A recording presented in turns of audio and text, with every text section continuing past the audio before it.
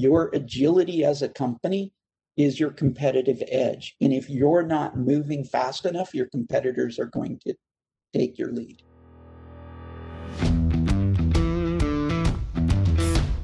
Technology is transforming how we think, how we lead, and how we win. From InterVision, this is Status Go, the show helping IT leaders move beyond the status quo, master their craft, and propel their IT vision. Hello, everyone, and welcome to Status Go. We're doing things a little bit differently in this episode, as we tend to do from time to time. Back in November of 2020, we held a Cloud Strategy Summit, and one of our presenters, Ron Teeter, had such an impactful discussion and such valuable insights that we wanted to adapt his presentation to a podcast format. So while things move through a little differently, I think you're really going to get a lot out of this episode.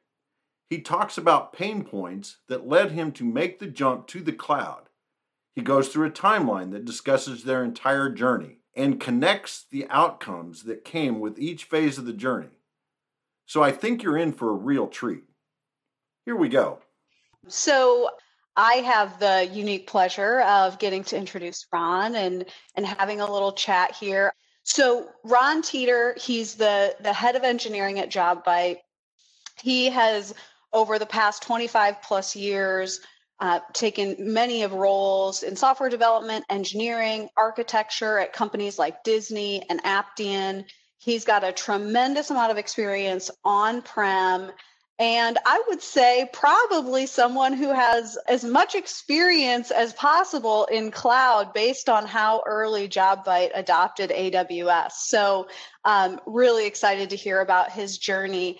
Ron joined JobBite in 2013. That was when their cloud journey began. He was able to rise up the ranks from a senior architect to the head of engineering now. And so I think he's got a really unique and interesting story to tell about how the adoption of AWS has gone within JobBite, his learnings along the way.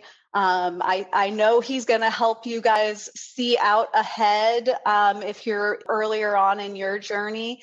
And I think most importantly, which is it can be elusive, he's going to talk specifically about the outcomes that came from JobBite's adoption of the cloud.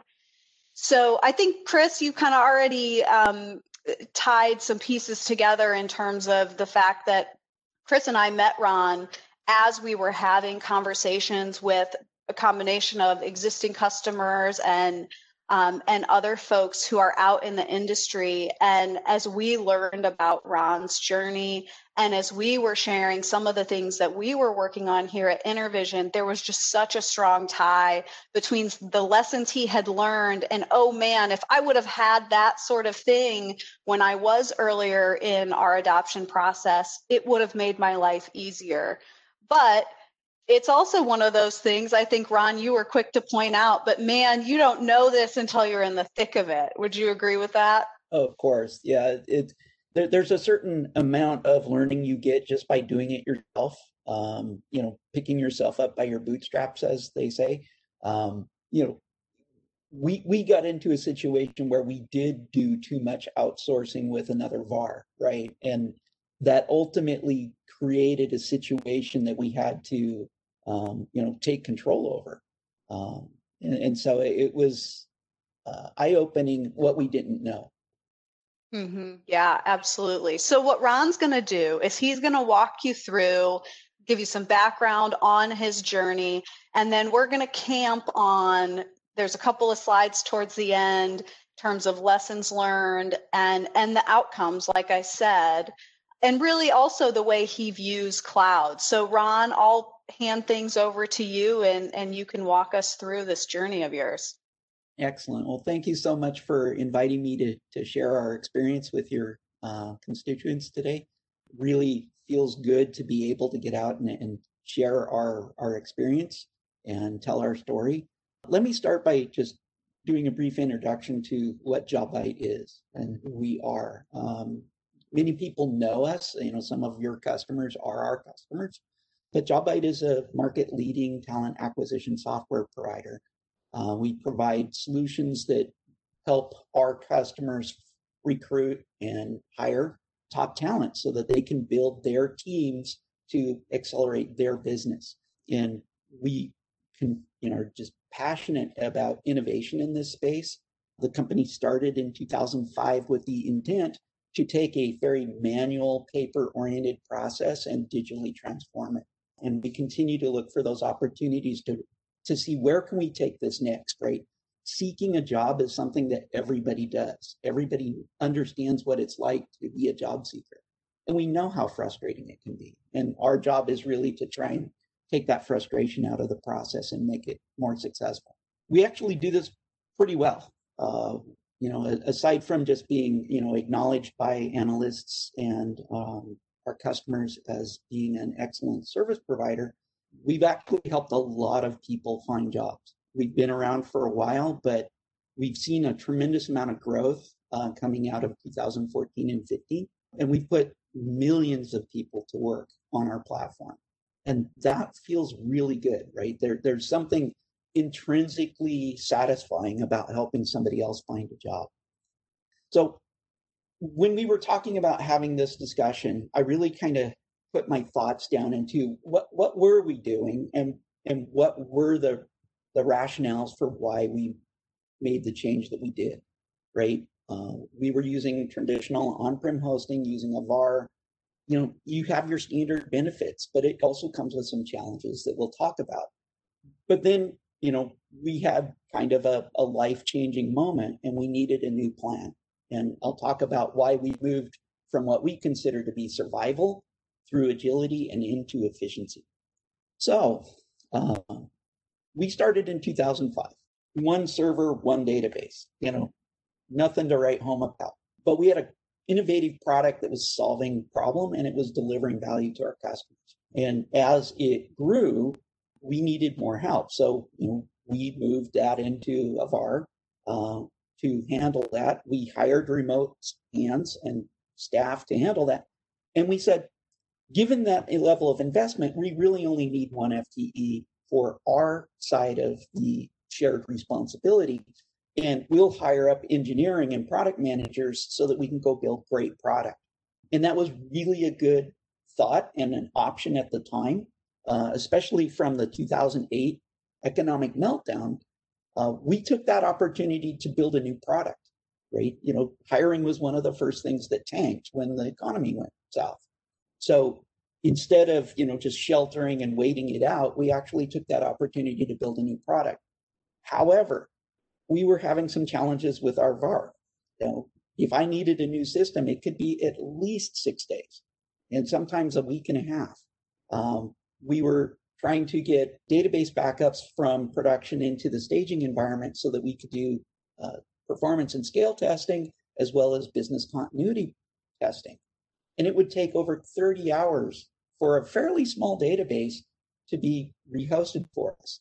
And these kinds of things were just really slowing the business down at a time when we needed it to go fast.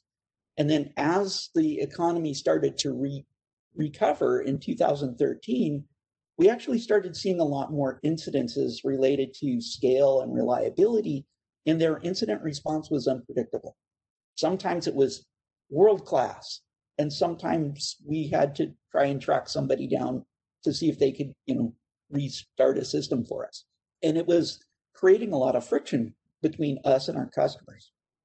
7 years ago today, I was actually looking for a job, and I was using JobVite to look for my job.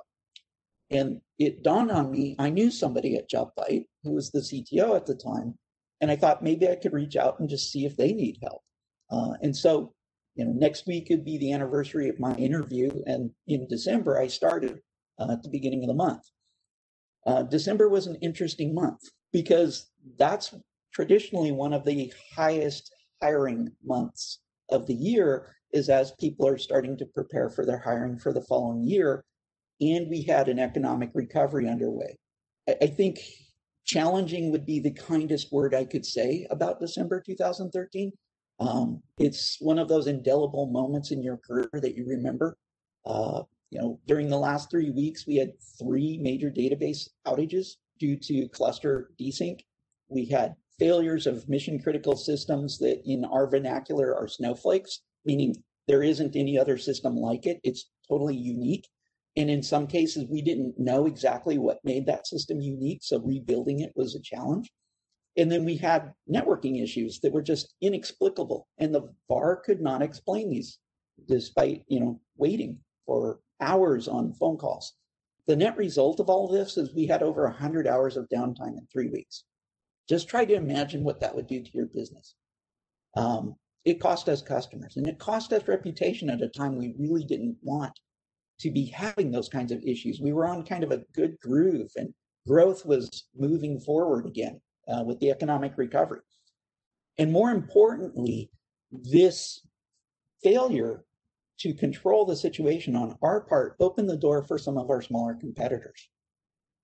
They never probably would have gotten a beachhold in our space if we hadn't, missed the beat here. So this became a transformative moment for us.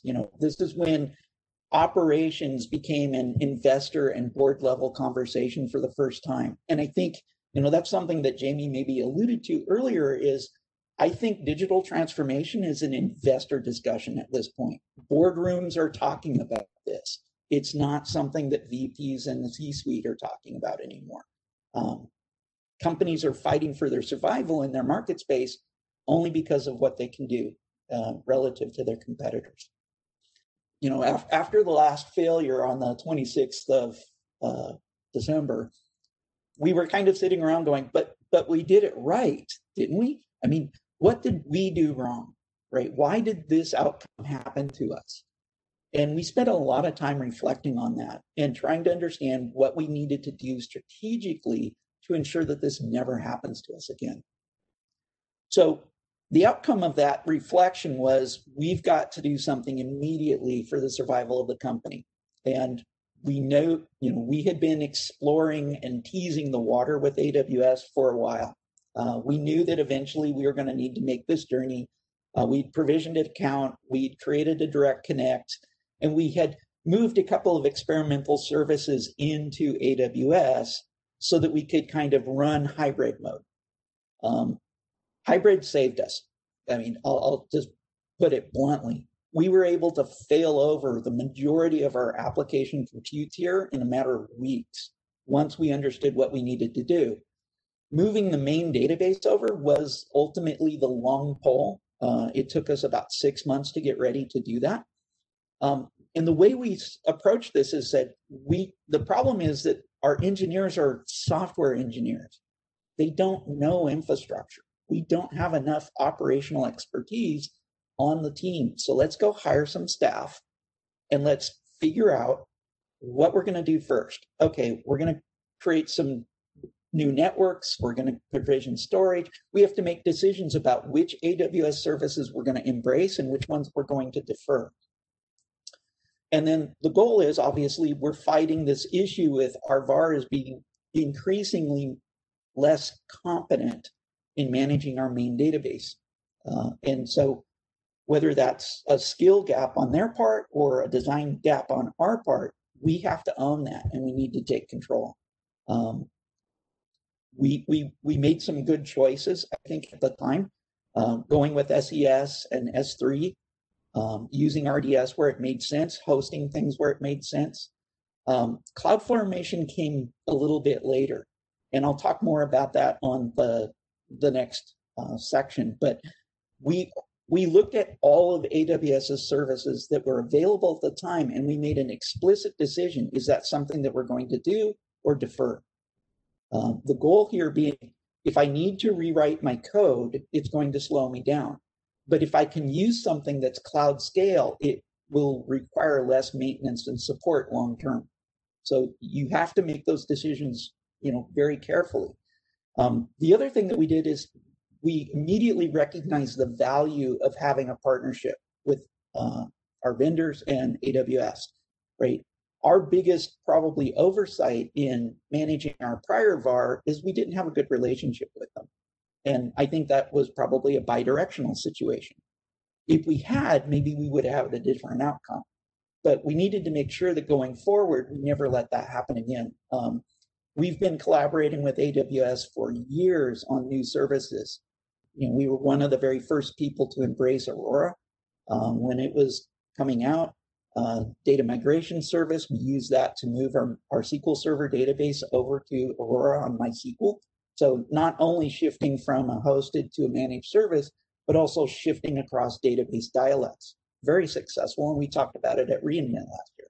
So understanding that you have to take control and drive this change is really the message that we learned here.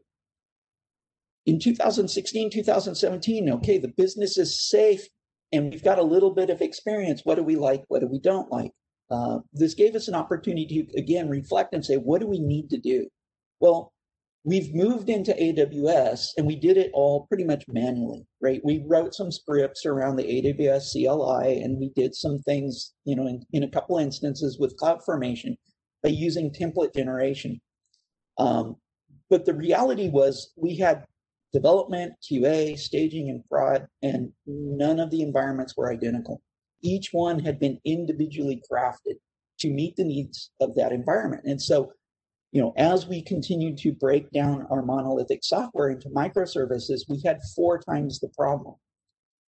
And so one of the things that we, decided we needed to do was figure out a way to do our, standardize our environments and then automate this process of provisioning infrastructure. And this is when we really started saying, well, we've got an engineering team and we've got an operations team, but they're not really working well together.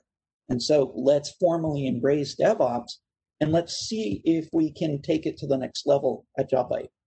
We combined that with a retransformation using Agile to say, how do we make it sustainable, right? The ultimate goal here was, how do I get the engineers to provision their own infrastructure as needed, right? That was the goal. And, it's certainly easier to do today than it was then, but I think we've come a long way in understanding how we manage that. So then starting in 2018, we really started focusing on being able to understand the costs that are associated, right? Most people start with cloud's expensive. And it's like, no, that's not quite accurate. The bill may be higher at times, but your opportunity cost or your total cost of ownership is actually lower because you're using your staff to focus on the things that are important to your business. I don't ever want to see a PDU or a hard drive or an SSD again in my life. That has no value for our customers. That's definitely something I want somebody else taking care of going forward. So we started thinking about how do we get more cost efficiency, right? And so we started using dynamic workloads because we can scale. We used auto-scaling groups and we embraced the spot market at the time. We partnered with a company called Spotinst, which has been acquired by NetApp, to predict where the prices were going to be the best and move our workloads dynamically to maintain lower cost. It's even cheaper than having a reserved instance. And so, thinking about how to be smart about these things really started shaping our thinking. We went through our environments, as I mentioned before, and we made everything as code. So everything that we want to change in our environment starts as a code change going into Git, going through a peer review, and then being merged. I think that's, whether that's monitoring change, whether that's an infrastructure change, an alerting change, everything is code. Even the tools that we use in our SDLC are also code. So the tools that drive the change are also managed in code. And I think you have to have that mindset so that you've got the best outcome. Internally, we have this thing that, a value that we say, I code it, I own it. This is kind of what we're working on right now. Engineering is going to take on-call for every component that they own. It's not fair or efficient for someone else to try and diagnose a problem that is in your code, is in your system that you know the most about, right? That only seems to delay the response time. So, we're now going through this transformation saying, if you don't want to get woken up in the middle of the night because an alarm is going off, you need to improve the quality and the reliability of your software. It's not about shipping product features, it's about shipping customer outcomes. Right? And one thing that we've actually made some really good progress on this year is understanding that there's a different way to buy software, right? If you're thinking that the bill is what's important, you can reduce the bill significantly. We've cut our costs 30% year over year just by thinking smart about how we buy the services that we operate. Part of that was with the AWS Savings Plan instead of reserved instances. And the other one is using institutional buyers to get leverage. So think Costco for software, right? It gives you great value for your money, and it can significantly reduce that bill so that you can take those savings and reallocate it to something that's more valuable. So what I want to try and do is connect the timeline to the outcomes. When we started with our Hire product in 2005, it's really, this is what we did, right? It was a monolithic application running on a monolithic database. As we grew and introduced new functions like our social network job posting and our referral product in 2008, right, we started having to address some of the scale, right? Adding search outside of the database, adding caches to the infrastructure, right? Starting to think about how is this going to scale as we start getting more load. In 2012, we made a significant investment in rewriting parts of the Hire application to make it more scalable and more performant. We also introduced microservices and then moving things to a central storage off of shared disk on a Windows host were things that we invested in. But again, it's still within that scope of this is the speed the business can move, right? We wanted to go faster, but we couldn't. 2013, we delivered 3 brand new products, and we also saw, hey, we're going to start sharding our data into a NoSQL system and a data warehouse so that we can start thinking about how we scale beyond our single database origin. And this is where we started very first introducing some of the cloud concepts, using a CDN, thinking about having some hybrid capability. The first things that we moved to AWS was actually the search cluster.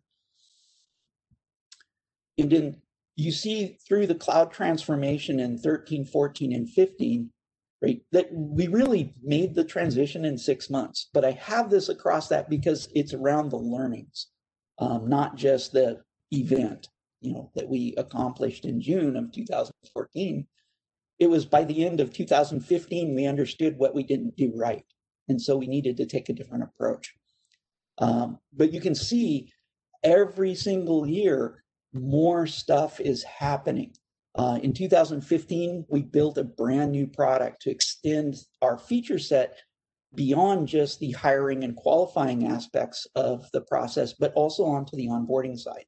With that came, top-level encryption vault storage and document services so that we could print PDFs to marry back to the physical processes that are required to do onboarding. Those came as microservices. In 2016, we continue to move forward.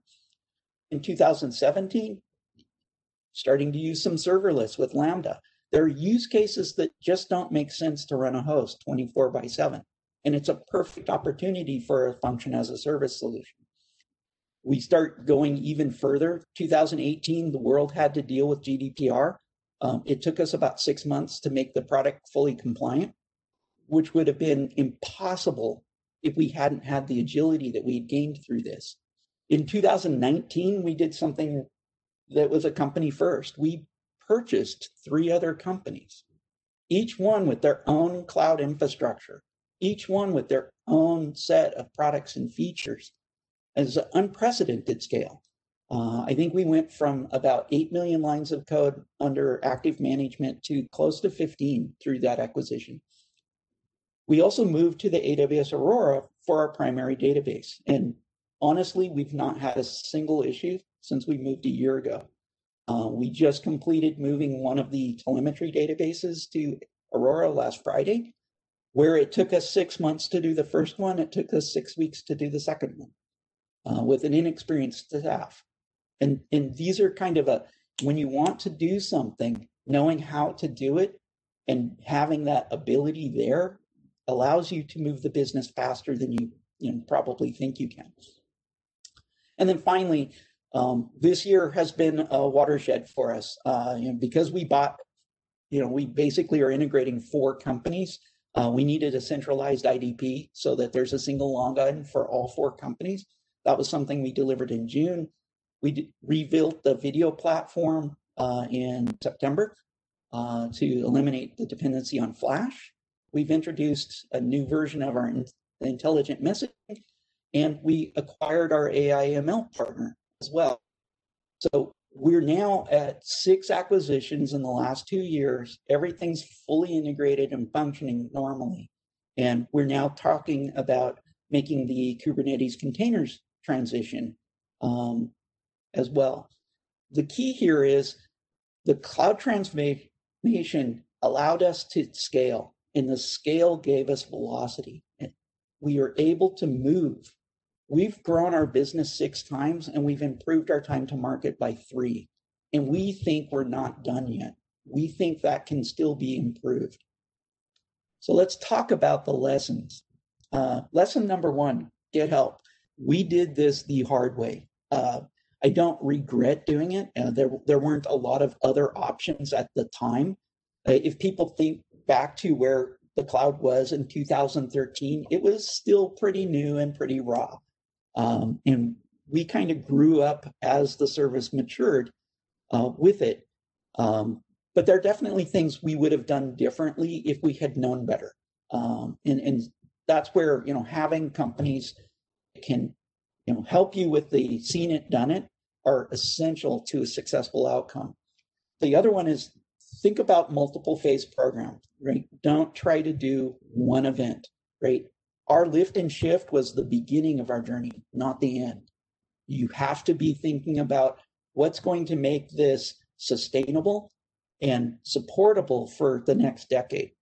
And for us, it was, we can't have, I can't hire enough operations staff to grease the skids for the engineering team. At some point, I need the engineers to have the same level of understanding of their infrastructure as they do their code. And so we chose to go this path of engineering will have the tools to to define, design, and deploy their own infrastructure as needed. And then the third one is obviously consistently challenge the business, because you have to make this as a business owner problem. It's often seen as a technology problem, and it's not. It has to be clear to the investors and the C-suite that this will change the outcome of the business. Your agility as a company is your competitive edge. And if you're not moving fast enough, your competitors are going to take your lead. So something JobVite's been working on internally for a couple of years now. As we've learned through this, you'll have a lot of people talk about DevOps or DevSecOps or FinOps. And the problem is each one of these paradigms is focusing on what's important to the buyer, right? And I think what's important is you have to look at the holistic picture and make that the goal. And so, we call this FinSec DevOps. Just because that's the order in which you need to solve these. You've got to have budget. There's no point talking about deploying something if you don't have budget, if you don't have goals, if you don't have ROI metrics. Same thing with security. You have to know what the endpoint requirements are. You have to constantly challenge your security posture because the threat landscape is constantly evolving. In terms of development, people can write code, but can they evolve their designs over time? Are you spending enough investment thinking about refactoring so that your code is maintainable and thus it doesn't cost you velocity? And then finally, operationalities. Are you holding the people accountable who are writing this software to the MTTA and the MTTR? If not, when is it going to ever get better, right? And so this holistic paradigm is something that we're trying to expose and get some more light on and start conversations around, because I think this is going to be the next thing that we as an industry need to acknowledge is these aren't separate concerns. That's what made dev and ops a problem in the first place, right? If your finance team isn't involved in the decision making, you're probably setting yourself up for failure. And with that, I will end my discussion and turn it back over to Alicia. Yeah, so thank you, Ron. This was great. I think we've got time for just a question or two. So I would say the first thing that I'm sure most people are wondering is, if you had to start today, what would that look like? So at the time, it was survival, agility, efficiency. But if you're getting started today, where would you start? How would you start? How would you look at this initiative? Yeah, I think, one of the biggest challenges that we had was we didn't have as good of an understanding of our own application as we thought we did, right? Because we had delegated how it was deployed, we kind of thought we knew how the load balancers worked, and you just draw a block diagram up on the board. And the reality was, we needed to have a better understanding of how our application's design was actually manifested in terms of its infrastructure. And I think a lot of IT companies have outstanding documentation around that and have good documentation around change control. But generally, I think it's been on the operations side, and engineering's kind of, hey, I wrote my thing and I gave it to IT and it got deployed and everything's good.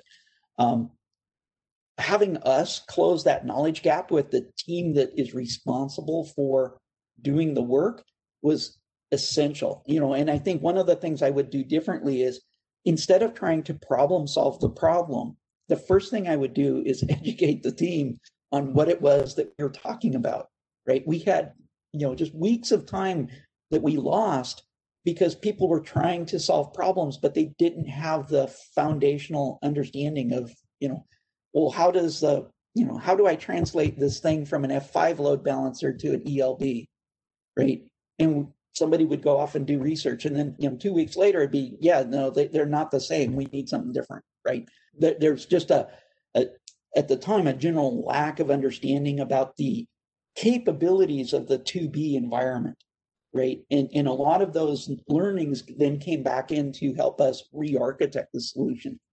But I go back to my first point, right? Learn from somebody who's already done it, right? Go out there and find somebody, and one of the reasons I'm glad to be here with Intervision today is, you provide this exact service. And I think it's essential to have a good partner in that journey, so that you're not left scratching your head saying, okay, what do I do first, right? It was obvious what we needed to do first was, we needed to get as much across into the hybrid environment, across into the cloud side as quickly as we could. That's easy for compute. But then we start talking about network routing and load balancing and databases and caches, and, the complexity can become overwhelming very quickly. Ron, this was awesome. Thank you so much for your time. You've been listening to the Status Go podcast. You can subscribe on iTunes or get more information at intervision.com. If you'd like to contribute to the conversation, find Intervision on Facebook, LinkedIn, or Twitter. Thank you for listening. Until next time.